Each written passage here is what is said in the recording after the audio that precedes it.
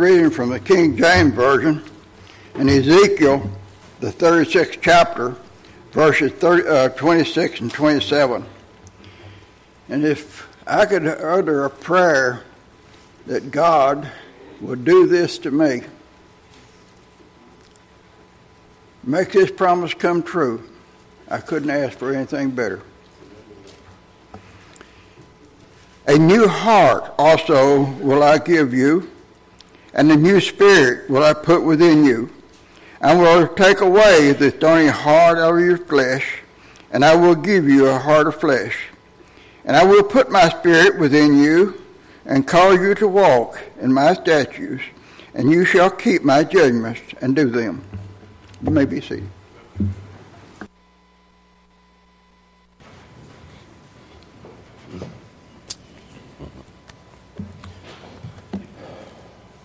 Very happy to be with you today. I'm very grateful for your presence today. I'm always very grateful for the privilege that brings us together to worship God and to read these great Bible passages, to sing these beautiful songs. I'm very grateful that you're with us so that we can all enjoy worshiping together and worshiping according to the New Testament.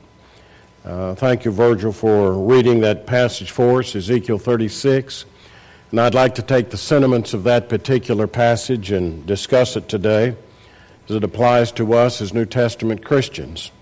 A number of us have been out because of illness. We've all had some coughs and colds, and some have even had the flu. I've had problems with my own throat, and so if I can't speak just as loudly as I normally do or as forcefully as I normally do, I'm sure you'll understand. You may have to listen a little closer to me because I don't have the voice I normally have. In this particular setting, it's an apocryphal tale, but a young fellow was out one day and he found an eagle's nest, and in it, golden eagle's eggs. And he took one of those eggs out of the nest, carried it back with him, and he found a nest of prairie chickens, and he slipped that eagle's egg into the prairie chicken's nest. And as time would go along, this young eagle hatched out and was being raised by the prairie chickens. And he did what they did. He saw everybody doing what they did, and so he followed along and did what they did. He'd scratch in the ground like they did, trying to find insects and seeds, while he would squawk and walk around like prairie chickens did. And he didn't fly very high because prairie chickens didn't fly very high. He thought he was a prairie chicken like everyone else, so he acted like everyone else acted. And as he did, he only flew a couple of feet off the ground. One day, they were out eating and scratching and looking for seeds and insects, and he looked up overhead, and there was a great golden eagle flying over the head. And one of the older prairie chickens that was with him said, "Yeah, I see what you're looking at. That's a golden eagle, Lord of the sky. But don't think you could ever be like that, because you're just a prairie chicken." And because he was told he was just a prairie chicken, he went right back to acting like one, scratching in the ground, digging for insects, bugs, seeds, whatever he thought he could find. Have you ever been told that? Have you ever felt that way? That you can't change? That you're the way you are, that's the way you have to be, and there's no changing you. Perhaps you've posed that self-limitation on yourself and you've decided, well, this is just the way I am. Perhaps others have convinced you you've got to be this way. I've got good news for you today. You don't have to be that way. You don't have to be the way other people are. You don't have to live the way they live. You don't have to believe what they believe. You don't have to act the way they act. The Bible from beginning to end says that you can change. It's not an easy thing for you to do. It wasn't going to be an easy thing for a golden eagle raised as a prairie chicken to get out of that mold and to get out of that box and be all that he was capable of becoming. The Bible says you can do it. It won't be easy, but you can. In Acts chapter 17 and verse 30, the Bible tells us by means of the inspired Apostle Paul that God commands all men everywhere to repent. And that includes you, and that includes me. And repentance means change. I've got to change. God expects me to change. God expects me to be what he wants me to be and not what everybody else is. God expects me to be the kind of person he created and not be made in the image of everyone else in the way they live and the way they think. You see, repentance is not punishment.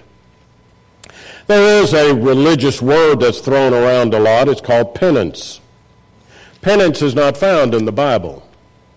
The word penance is a type of punishment. Religious people use the word penance. But the Bible uses the word repentance. Repentance is not a punishment. Repentance is a change. It tells us not to be what we think we ought to be, but to repent means change and be what God wants you to be. The question is, are we willing to do it? I come to Philippians chapter 2 and verse 12. It's a Bible passage which talks about changing and being the way God wants me to be. Therefore, my beloved, as you have always obeyed, so now, not only in my presence, but much more in my absence, work out your own salvation with fear and trembling. For it is God who works in you both to will and to work for his good pleasure. As you analyze that passage in Philippians 2, you see in verse 12 he talks about obeying in the A part of the passage and work in the B part of the passage. They are synonymous. Therefore, my beloved, as you have always obeyed. They've been obedient to the will of God. They've heard the will of God, and they've changed. And they've done what God wants them to do. And it was not that they were perfect, but it was an ongoing work where they continued to better themselves and to be more and more what God wants them to be. And so he uses the word work in the B part of the passage.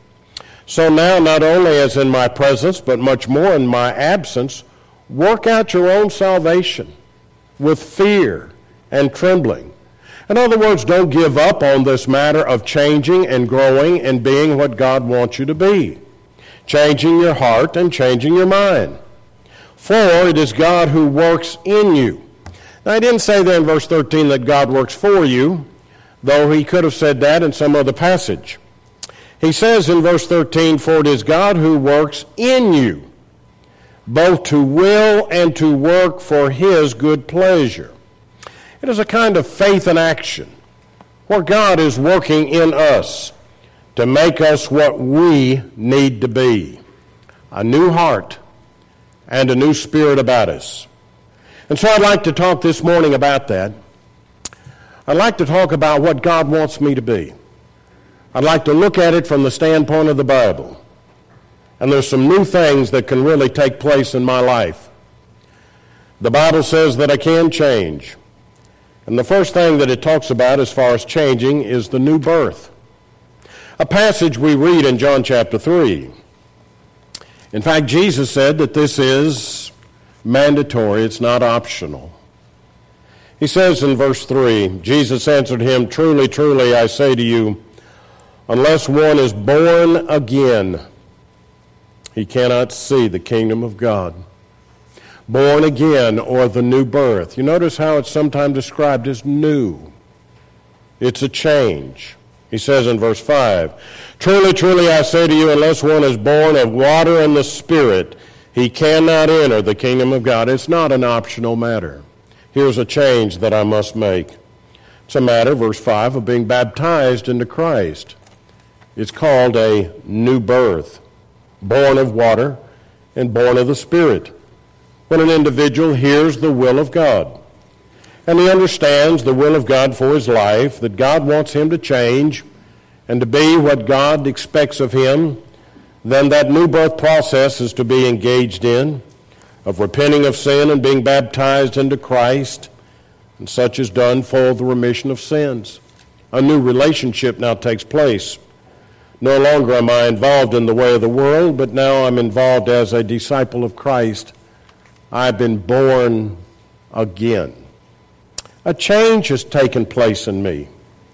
A spiritual change has happened. In 2 Corinthians chapter 5, there a great Bible passage that talks about life after this one, and our heavenly dwelling. He brings this point up in verse 17. Therefore, if anyone is in Christ, watch it, he's a new creation. The old has passed away. Behold, the new has come. A change has taken place. I'm not what I used to be. I'm not the kind of person I was. Everything about me is new. I have this new life. I have this new relationship. I have this new outlook on life. That now I'm looking toward the future as my hope for eternal life, which I shall receive if I'm faithful to him. In Ephesians chapter 2, verse 8, Paul brings up the same matter once again, and I'd like to reference it. For by grace you have been saved through faith. And this is not your own doing, it is the gift of God, not a result of works, so that no one may boast. It's very clear none of us can earn the salvation that God has. And God gives it to us as a gift. But it is based upon my obedient faith and my receiving and my reception of the will of God for my life. God is working on me. God is changing me. God is working on me on the inside.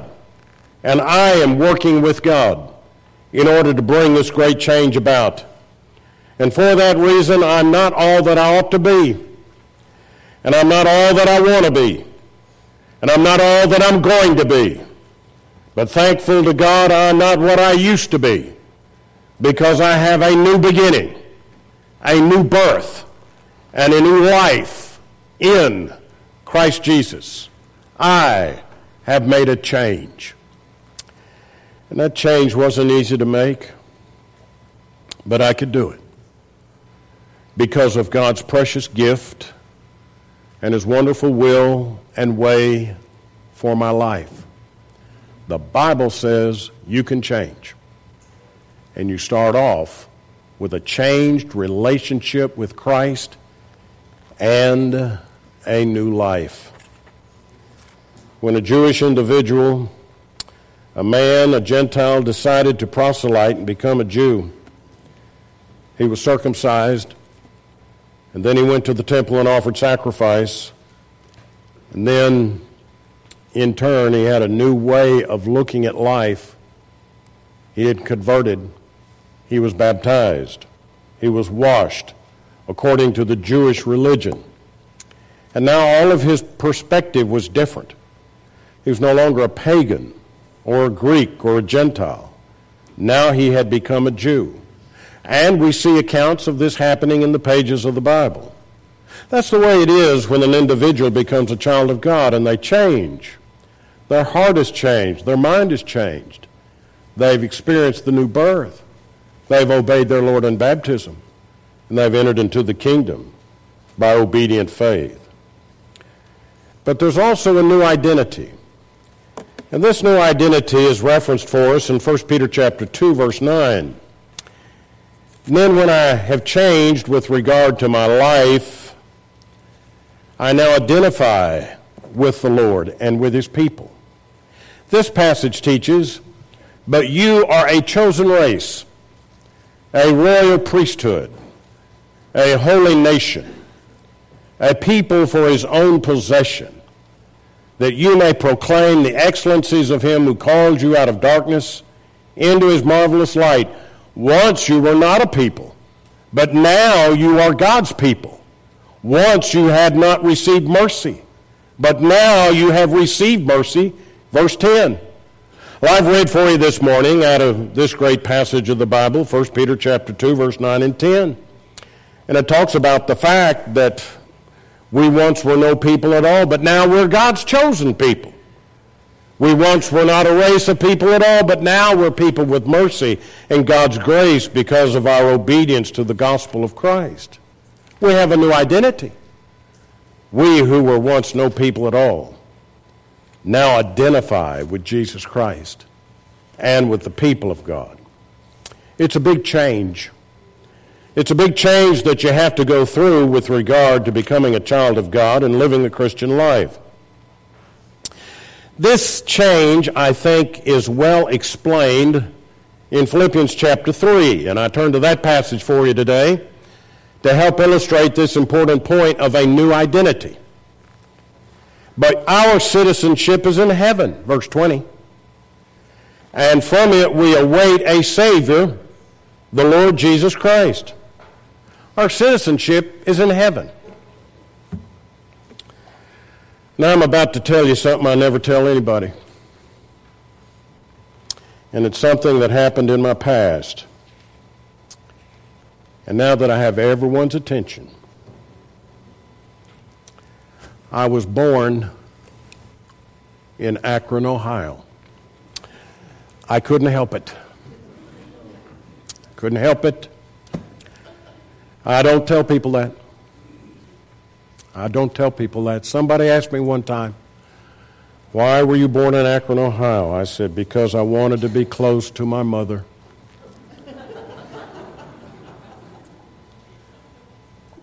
But my citizenship is not in Akron, Ohio. I used to live in California, outside of Los Angeles. I moved soon to Tennessee, so I really claim Tennessee as my home. They took me there before I was able to walk. I lived in California for a number of years, and I enjoyed living in California. Beautiful state, beautiful weather. I enjoyed living in California, but my home's not in California. I thoroughly enjoy living in Tyler, Texas. When elders in Tyler called me while I was living in California, I don't think I'd ever heard of Tyler, Texas before. Now I live in Tyler, Texas. I thoroughly enjoy living in Tyler, Texas. I enjoy it here. And I tell people, I've always loved Texas. But my citizenship is not in Texas. I have a new identity as a child of God. Philippians 3:20, but our citizenship is in heaven. That's a big change for an individual.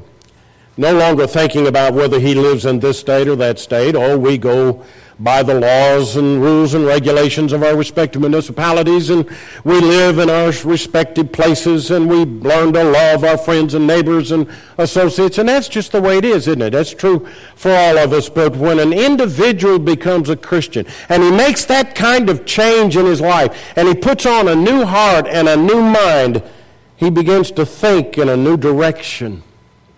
His citizenship. Oh, that's my permanent home. My permanent home is in heaven. I love the place I live. I love my friends, my family. But as a Christian, I'm changed now. I have a new identity, a new outlook. And I'd like to talk a little bit about that. I have a new life, don't I? That's a big change for me. Sometimes as a young individual growing up in the church, as we sometimes say, they don't really see a big change in their life. Their parents have been good Christian parents, and they've instructed them well, and they've lived a good example before them, and they have lived a good life even coming on up. But for some who hear the gospel, they see a big change in life and in outlook. In Colossians chapter 2, verse 11 and 12, he tells us, in him also you were circumcised with a circumcision made without hands, by putting off the body of the flesh by the circumcision of Christ, having been buried with him in baptism, in which you were also raised with him through faith in the powerful working of God, who raised him from the dead. And you who were dead in your trespasses and the uncircumcision of your flesh, God made alive together with him, having forgiven us all our trespasses. Isn't that a great passage? The passage came from Colossians chapter 2, and I began to read verse 11, and I read on down through verse 13, and he made it very clear that at one time I was dead in my sins and dead in my trespasses, but now I have a new life. And when you look at the old life, it was a dead life because it was a life without Christ. But I made a change. I turned from that. I put on a new heart, and I put on a new mind. And by doing that, I have a new life. I experienced a new birth. I have a new identity. I have a new life. That's a lot of change for some people to make. Now the old things which were part of their life no longer exist because they put them to death, having been buried with him in baptism, in which you were also raised with him through faith, in the powerful working of God, who raised him from the dead. God raised Christ from the dead. And if God can raise Christ from the dead, he can change you by you being submissive to his will. Sometimes we miss that point. Person comes forward. Oh, happy day it is.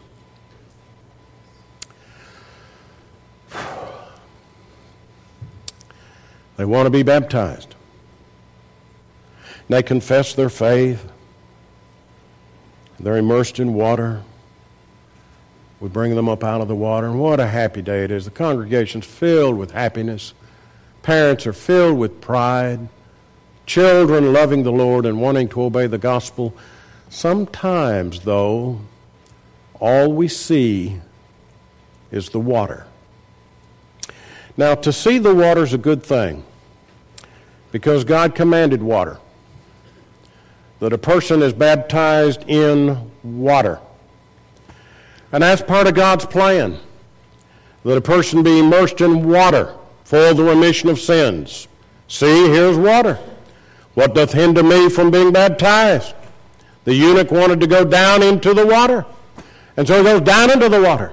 Philip and the eunuch baptized him, immersed him. That's what the word baptism means, to immerse. But sometimes that's all we see. All we see is the water. And it's a good thing to see, the physical water. But there's something else going on. If we fail to see what God's doing behind that, we're going to miss the purpose of being baptized.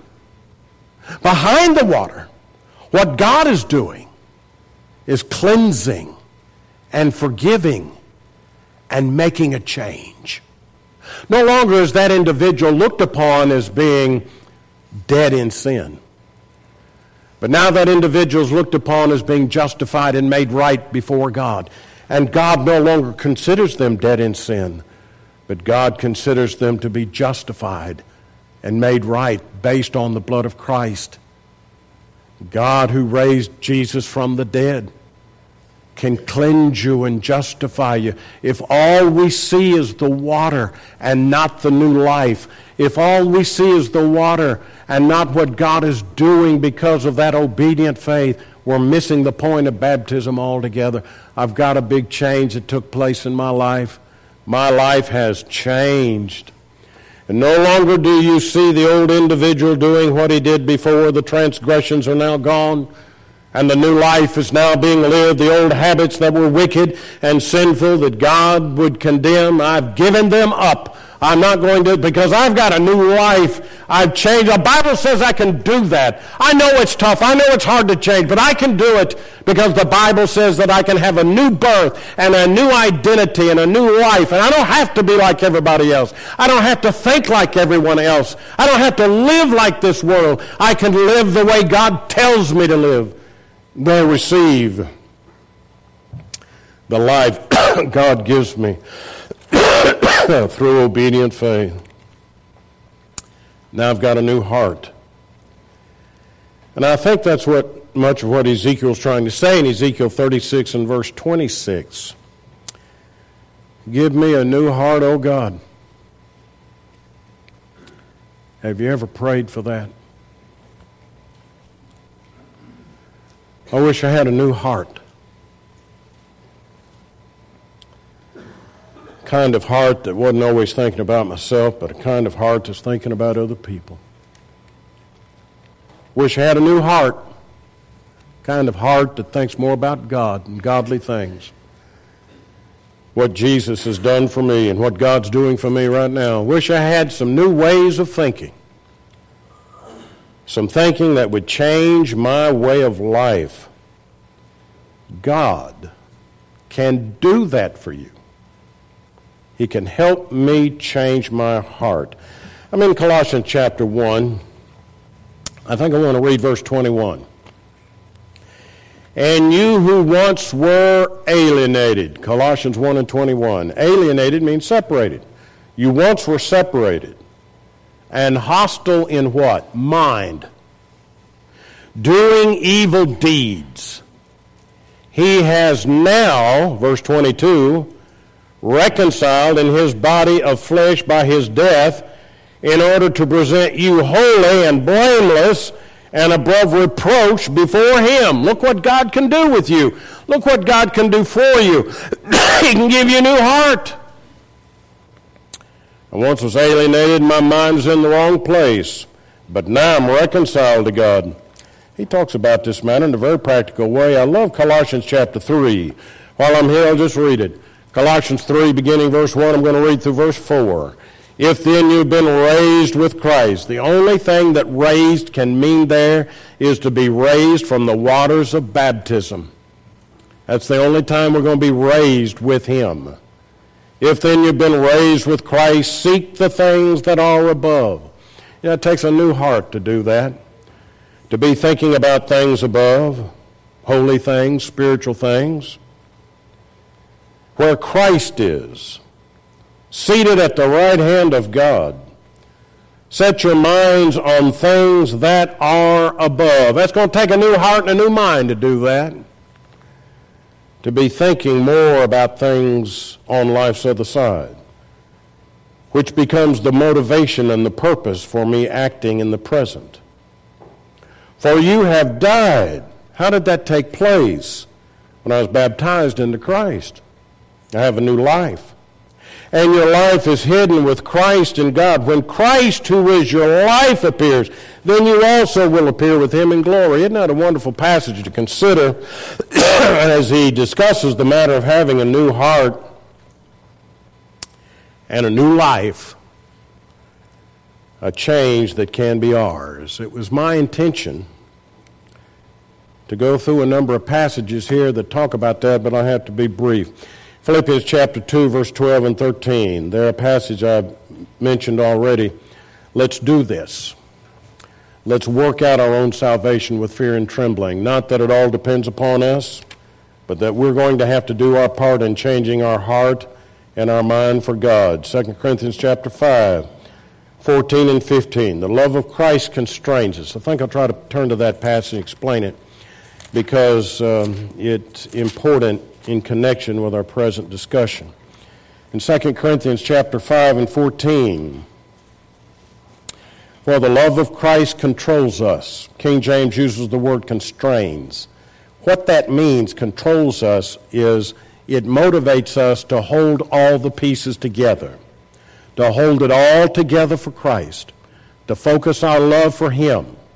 Now, I can't be sure in verse 14 if the love of Christ is the love Christ had for me or the love I have for him, but I rather choose to think it includes both. The love he had for me constrains me to have love for him. For the love of Christ controls us. How am I going to change? It is because of my love for Christ and what he has done for me. Because we have concluded this, that one has died for all, therefore all have died. We now have the opportunity to change our lives and to live them acceptably before God. And what's the motivating factor? What's the power to bring about the change? Christ loved me. And I think I need to study this verse with you, 1 John chapter 3, because he does talk about the love of God here, and he speaks about it from this perspective. See what kind of love the Father has given to us. Think about the nature of the love of God. Now that's what John's doing. He says, you see what kind of love the Father has given to us, that we should be called the children of God? What a privilege, what a blessing that is. And so we are. The reason why the world does not know us is that it does not know Him. They do not honor God, they do not honor His Christ. They do not know Him, therefore they do not know us. Beloved, we are God's children now. What an honor and a blessing that is. And what we will be has not yet appeared. Now see, I have to struggle with that. I wish I knew more what he said there in that phrase, because he is saying in that regard, you don't know all that's in store for you. The intricacies and the details of changing from this life and into eternal life is beyond our ability, I'm sure, to fully fathom and understand, comprehend in a life of flesh. But we know that when he appears, we shall be like him. That doesn't mean that we will become gods or that we will become deity, but we will some way be able to participate in his glory, because we shall see him as he is. You see, there's a lot there I don't understand. And I probably can't understand it because of my life living in the flesh. But I want to tell you what it does for me. It gives me power to change and to realize what a wonderful perspective there is out there for me, because I'm a child of God and an heir of God. And then in Psalm 51 and 10, that great passage which I always love to discuss and talk with you about, there David says, Lord, give me a clean heart. Create in me a clean heart, O God. Help me change.